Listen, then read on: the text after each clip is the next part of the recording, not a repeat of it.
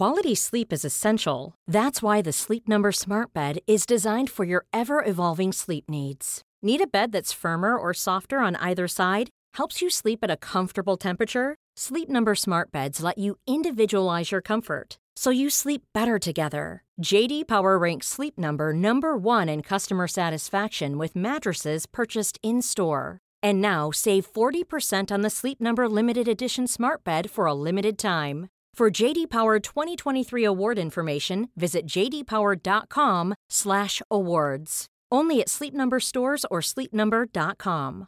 This is Paige, the co-host of Giggly Squad, and I want to tell you about a company that I've been loving, Olive & June. Olive & June gives you everything that you need for a salon-quality manicure in one box. And if you break it down, it really comes out to $2 a manicure, which is absolutely insane. It's also so easy to get salon-worthy nails at home with Olive & June. The difference between how your nails used to look when you did them yourself and now with the Mani system is a complete game changer. The best thing about Olive & June, too, is it's a quick dry. Dries in about 1 minute, lasts for 5 days, and full coverage in up to 1 to 2 coats. Visit oliveandjune.com/perfectmani20 for 20% off your first system. That's oliveandjune.com/perfectmani20 for 20% off your first system.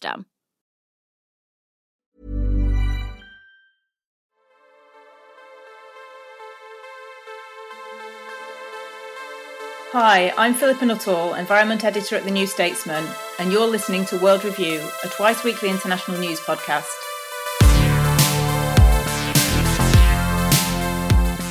Every Thursday, we come together to unpack some of the most significant stories in world affairs, and every Monday we interview a guest for their unique perspective and expertise. Today I'm speaking to Christiana Figueres. Christiana is a Costa Rican diplomat who, Executive Secretary of the UN Framework Convention on Climate Change, was a key architect of the 2015 Paris Agreement. I wanted to start, obviously, by discussing COP26, which will come as no surprise. I think you've been quite clear in terms of what was successful at COP. You mentioned the idea that we're now focused on 1.5 rather than 2 degrees, the ratchet mechanism, and also the idea that nature is now seen more up there as a potential. But I wanted to focus on more is what's missing from this. And in particular, you were quite vocal at COP26 about the need to rebuild the trust between developing and developed countries, and whether you think that what happened at COP26 was a step in the right direction towards that. Yes. So what is still missing? So yes, absolutely 1.5, I would say, is the new 2 degrees. So that is good news that there is overall agreement, which there certainly wasn't just 3 years ago, about the fact that 1.5 needs to be the ceiling. I think the general mood just 3 years ago was it is completely even impossible to limit our warming to 1.5. So that's excellent.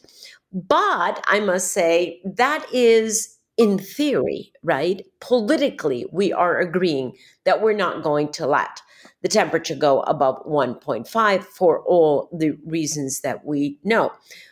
But what is still missing is, and how are we going to make sure that is the case? How do we implement that?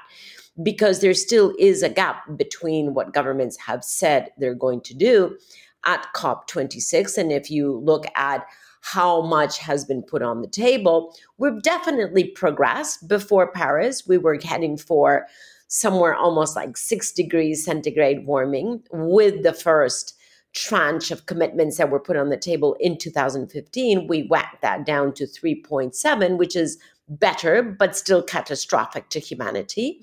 Now, with everything that was put on the table at COP26 and the 12 months before, we whacked that down to 2.7 degrees, which is definitely better. And if you include all of the private sector commitments that came forward, which was astonishing this year, that actually might even go down to 1.8.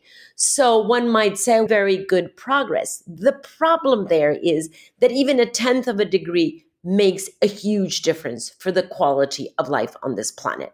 So that is why what is still missing is actually to see governments go beyond what they have agreed to now in COP26 to say, we're going to come back next year to close that gap, which is a huge political move, excellent. But now we have to see how are they actually going to be able to integrate all of the, let's say, the private sector commitments that were put on the table.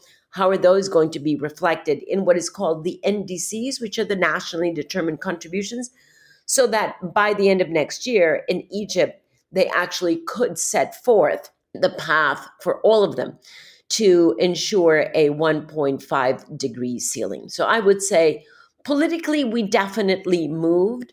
Now, the issue is how do we back that up with implementation, with finance, with policies, with measures to ensure that by end of next year, we actually have charted out the 1.5 degree trajectory. Sure. And obviously the UK as COP president still is key to making sure this happens. Are you confident in the UK's ability to do this, and also the commitment of the UK government to remain fully committed to the process? Boris Johnson made it a personal crusade to make COP26 a relative success. Now the spotlight's off. Do you think that commitment will continue? I'm actually been very impressed with everything that I have heard from the British government after the end of COP26, because you have to compare it to what usually happens, that a COP presidency delivers their COP. And then even though, strictly speaking, they are the sitting presidents, it's actually the incoming presidency that takes over the political movement and the preparation for the incoming COP. That is also true this year. Egypt will move into their role to prepare COP27, but I think quite unusually and as a huge improvement from what we've seen in the past, I don't see any evidence that the UK government is about to just sit back and say, we have done our responsibility by delivering the outcomes of COP26. Quite to the contrary, I see the British government and certainly Alok Sharma and his team, supported, of course, by the PM, saying that they will remain engaged to ensure that this astonishing harvesting of pledges and commitments that were made at COP26, that they can go beyond the paper and into practice. And do you think that engagement from the UK and the fact that they're working in partnership with Egypt, where COP27 will be held, could be a defining moment in terms of rebuilding this trust, which is still partly missing between the developed world and developing countries, and moving forward so that we don't end up with, like at the end of COP26 again, where we have India, China, or others coming forward and saying, no, we can't deliver on that because we still need to develop? Yes, I'm so glad that you brought up the topic of trust, because if there was any asset that was quite absent at COP26, it was trust between industrialized and developing nations, trust between governments and other stakeholders, trust between the older generation that is sitting at the decision tables and the younger generation that is out on the streets, et cetera, et cetera. So I do think that was the biggest missing component at COP26 for very understandable reasons. Yes, I very much appreciate and applaud the fact that the British government will continue to stay engaged. They are very aware of the fact that the huge challenge here is, yes, to do the technical work that needs to be done, but more than anything at the level of public perception and public understanding, they need to build back the trust in the process and in the practical steps that are being taken to decarbonize the global economy. And yes, it is actually a very good setup that we have, on the one hand, the British government sitting presidency and an incoming presidency from a leading developing country. So that already tells you that is a quite fortuitous, actually, team if they can really work together, because Egypt will bring other issues to the fore. They will be much more focused on adaptation than on mitigation. They will be much more focused on finance being delivered to developing countries rather than on financing in industrialized countries, very understandably. So if the two of them work together, they can actually help us to rebuild trust. And in terms of the financing, that was clearly a massive issue, especially financing for loss and damage. So for the destruction that's already been wrought on developing countries by climate change. And there's still this problem, especially from the US perspective, that they don't want to get into a situation whereby they feel that they're paying compensation, where there could be legal cases opened up against them. Do you think there needs to be a change? I know that we have this mechanism now in place that's supposed to advance this dialogue, but do you think there also needs to be a change in the way that we look to this, so that there's less fear from countries like the US that this could open a can of worms that they then can never get the lid back on again, and therefore it will make it very difficult to get any money out of some of these countries? Yes, you've characterized that challenge quite well. The loss and damage is, on the one hand, what industrialized countries perceive as a bottomless pit, because the fact is that we do not yet know, and we won't know for quite a few years, how much loss and how much damage is going to come. And in fact, that will be very much dependent on how quickly we can mitigate and how quickly we can reduce emissions. The slower the emission reductions, the more loss and the more damage. So that is basically an unknown factor, and that's why they perceive it as a bottomless pit that they cannot quantify, in addition to the legal exposure that you have mentioned. So that is the view from the developed countryside. From the developing countryside, you can understand that they say, wait, let's really get our facts here straight. It is the industrialized countries that, through their industrialization, have actually caused climate change. Most developing countries, with a few exceptions of large countries, but most developing countries have no historical responsibility in climate change whatsoever. And they are the ones that are paying the highest price in terms of infrastructure destruction, in terms of homeland and livelihood destruction. And so from their perspective, you can understand that they stand there saying, wait, you caused this, so now how are you going to help us to deal with this? So both views are actually very understandable. And as long as we look for a solution that is in the extreme of both of those views, I don't think that we will get to common ground. What we're going to have to do is try to figure out, where do those two ends meet? What is the middle range in between that? And be able to begin to put some contours around what will be included in loss and damage, which shouldn't be difficult to do because many countries are already experiencing loss and damage. So that should be relatively straightforward to characterize, at least what is already happening now. But what is very clear is that we cannot continue to drag the loss and damage issue and kick it forward every year, because we've been doing that for years and years. And frankly, it is simply not fair to developing countries. It just isn't. Indeed, yeah. You mentioned the need before to build up public trust as well back in the process. And one issue that was picked up in the press quite widely this year was the role of the fossil fuel companies at COP26, and a sort of analogies being made with the tobacco industry turning up to conferences about health, etc. You, in your podcast, Global Optimism, you've been very open in terms of interviewing the CEOs of BP or other fossil fuel companies. How important is the role of fossil fuel companies, and what should their role be at COP? For me, they seem to need to be part of the solution because we need them to change, but at the same time, I also understand activists who say, well, if they're there, they're basically holding the space and therefore we're never moving forward. So how do we manage to square this circle? The fact is, and it is a square that has to be managed. The fact is that fossil fuel industries, especially the coal industry, but increasingly also oil and gas, are losing both social license, because society is very quickly having huge transformational expectations from them, and they're losing social license. Also in the young people who don't even want to work for that industry anymore because they don't want to sell their brains to those industries.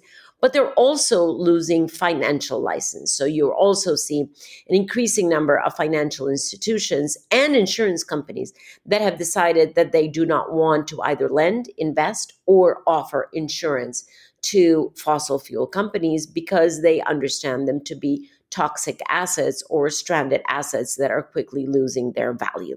So in the middle of this loss of both social license as well as financial license, my sense is that it is important to give a voice to the leaders of these companies, to have them report to the public, what are they doing? They are some of the largest companies in the world. They have deep pockets. They have deep engineering skills. They have to switch over to a new economy, and we would all be better off the faster that they switch over. So my sense is that we have to both continue the pressure on them via social pressure on the streets, young people, the articles, etc. We have to continue to foster the capital starvation that they're already feeling. But at the same time, we have to hear from them because they could be, in theory, if they wanted to, and if they took the right decisions, they could make the difference in being able to halve our emissions by 2030 or not, if they decide to do so. They are currently tiptoeing, some of them tiptoeing in that direction, but we can't let them tiptoe. They have to gallop in that direction. So from that perspective, that is why we have decided to put them on in front of the public in order to have them report to public opinion, what are they doing? And then the other part of that puzzle is, as you just mentioned, the protests. And at COP26, it was quite clear that the protests that were happening outside the venue and to a certain degree inside as well did have an impact. Alex Sharma on various occasions and other negotiators came forward and said it was putting more pressure on them. It was making them think about what they were doing. COP27 will be held in Egypt, COP28 in the UAE. Are you concerned that civil society voices will be heard less in these countries and that could have a weakening of ambition on the COPs in these countries? I don't think so. Honestly, we have been hearing from civil society and from activists at all COPs, as far as I can remember, and it had, I believe that it is now such an established and well versed part of the COPs that it would be very difficult to all of a sudden clamp down on that. If anything, over the past, let me say, 10 years, which is what is fresh in my memory, those demonstrations have only grown in numbers, in force, in messaging, in urgency. And that is very much to be applauded and to be appreciated, because the fact is that we are running out of time. And from a policy and an international policy perspective, we're definitely dragging our feet. So to have that pressure from outside is very important. And I cannot imagine that either of the two hosting countries, Egypt or the Emirates, would actually clamp down on something that is as well established, pretty traditional by now, growing in numbers. Very difficult to clamp down on something that is actually growing. Wherever you are in the world, if you're interested in global affairs, you can subscribe to The New Statesman on digital, in print, or both for as little as £1 a week at thenewstatesman.com/subscribe. That's just $2 a week in America.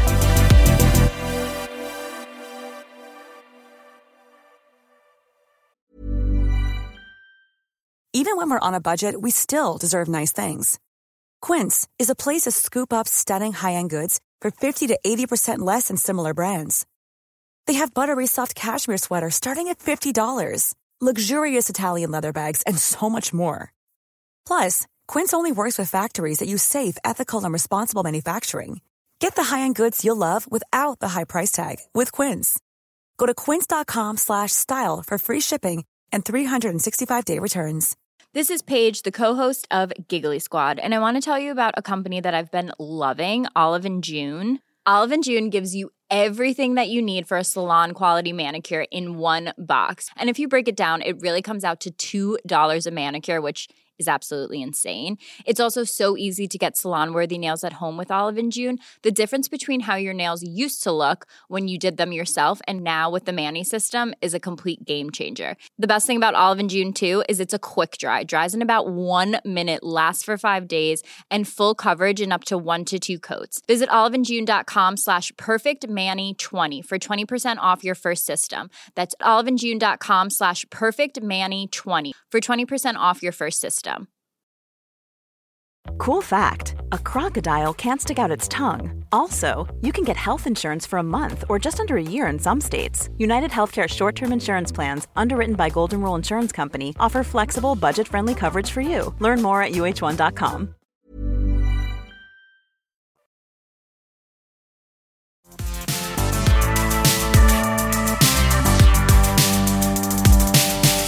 We've talked a lot about the energy industry and fossil fuel companies. We touched a little bit on nature, which was brought into the discussions at COP26, though for many, there's still a bit of a separation between biodiversity loss, nature solutions and climate.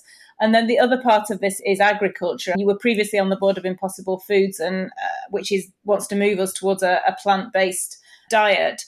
Do you think the COPs now in the future, COP27, COP28, agriculture and nature need to be much more key to these discussions and not just be name-checked in the final declarations, but actually have much more sectorial reductions and attention focused on them so that they also become much more part of the solution?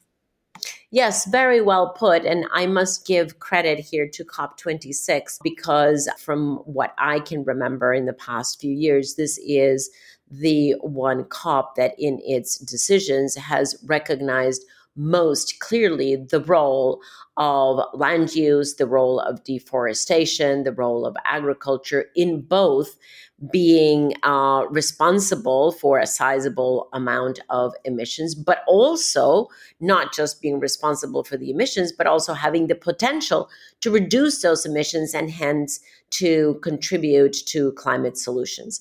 And especially the decision on deforestation and the coherence and the convening around that issue at COP26 was quite unique for a climate meeting. This is something that we have struggled for years to be able to bring all of these nature-based issues together because there is no such thing as climate is over here in one bucket, close the lid, open another bucket, here is deforestation or forest or land use, close that, put the lid, then open another bucket and here are the ocean issues. All of these is actually part of the same ecosystem upon which we depend.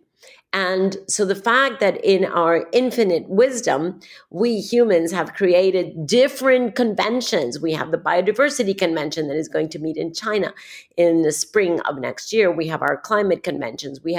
Why did we divide that up? We divided it up because there are complex issues and we wanted to get our hands around it. But the challenge now is to understand that all of this is actually interlinked. And that is why I very much celebrate that there was a very serious coming together on deforestation at COP26, which should be then taken on and built upon at the Biodiversity Convention, where our aspiration is to get a decision that all countries agree to protect 30% of the Earth's surface, whether that be water or soil, by 2030. That's a difficult target to agree to and even more difficult to deliver, but it's necessary.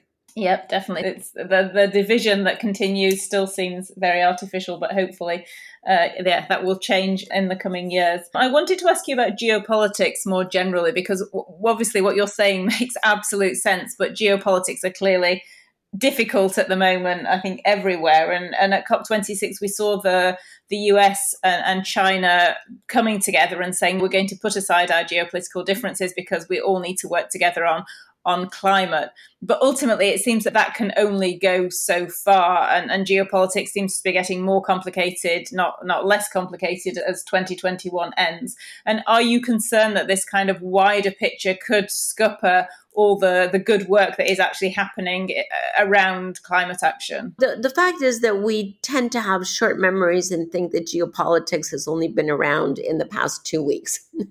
And that's not true. We've always had geopolitical challenges way back, but even at the beginning of the convention 30 years ago, and certainly now. And we will always have geopolitics being the surrounding reality around climate change issues. Sometimes the geopolitics is a wind in our back, and sometimes it is a wind in the front. But it's always going to be there. And what I have actually seen, especially between the US and China, let's remember that in 2015, before the Paris Agreement, they actually got together and signed 4 bilateral agreements and memoranda on what they were going to do together on climate change. This year, they worked because, as you mentioned, the tensions between the US and China have actually become much higher.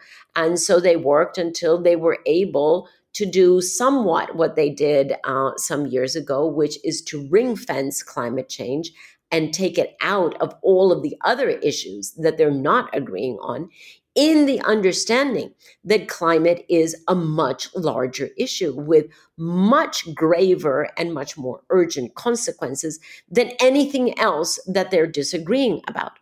And so that understanding is actually very helpful, and I hope will be the direction that we continue to move in, because we have to remember that if we do not address climate change in a timely fashion, then it doesn't really matter what we are or not doing on human rights. It doesn't really matter what we're doing on education. It doesn't really matter what we're doing on health, because the destruction on the planet will be so severe that everything else falls by the wayside. That is why climate change and addressing climate change in a timely fashion is at the basis of being able to achieve all the sustainable development goals. But we have to be able to halve our emissions by 2030. And I mean, I know that you're optimistic, but how optimistic are you really? Alex Sharma said to me yesterday, he said we had the Glasgow Declaration, and 1.5 is still within reach, but the pulse remains weak. And the speed at which we're moving, even post COP26, is very slow. There's no real sort of sudden change around the world where governments are really standing up and shouting about climate change. They're incrementally moving forward, but there's still much more in the news about COVID, about other issues. So how optimistic are you? And what are the kind of, say, 3 things that really need to happen between now and next November to ensure that 1.5 really does remain in reach? I'm optimistic because I know that there was a recognition of the much, much deeper urgency and emergency coming out of COP26 with immediate consequences. And let me just name a few. Iceland has stopped all new oil exploration. Norway has stopped their oil licenses in 2022. Panama has added a GHG, a greenhouse gas emissions shipping tariff for all ships that go through the Panama Canal. Shell pull out of the Cambo oil field. And I could go on and on. These are just a couple of things that have happened in the past 10 days. And if you really look for this, because it doesn't make the front page news, but if you look for news items on how we're actually addressing climate change, you can definitely find them. Are they enough? No.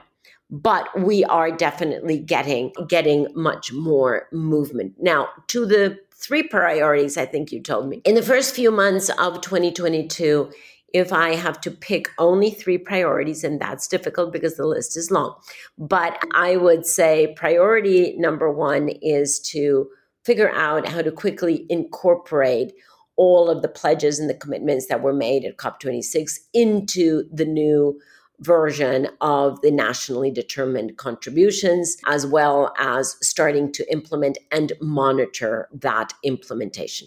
Secondly, mobilize finance for developing countries. That was a huge missing area at COP26. Again, And again, that seems to be a leitmotif now at COPs, that we are always falling short of the financial support for developing countries.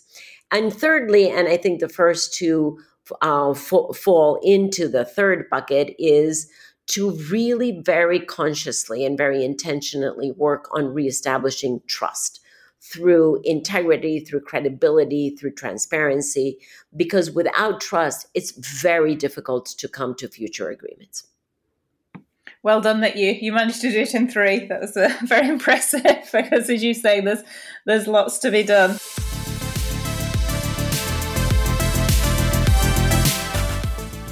This has been the World Review from The New Statesman. You can read all our international coverage on newstatesman.com.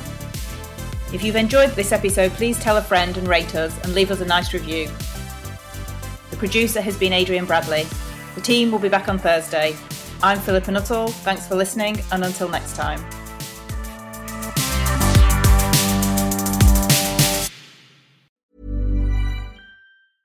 Hey, it's Paige DeSorbo from Giggly Squad. High quality fashion without the price tag. Say hello to Quince.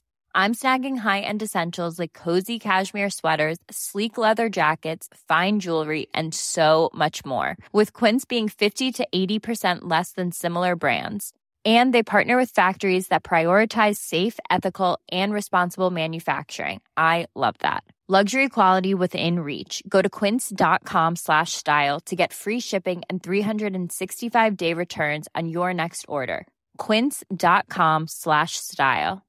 Want flexibility? Take yoga. Want flexibility with your health insurance? Check out United Healthcare Insurance Plans. Underwritten by Golden Rule Insurance Company, they offer flexible, budget-friendly medical, dental, and vision coverage that may be right for you. More at uh1.com.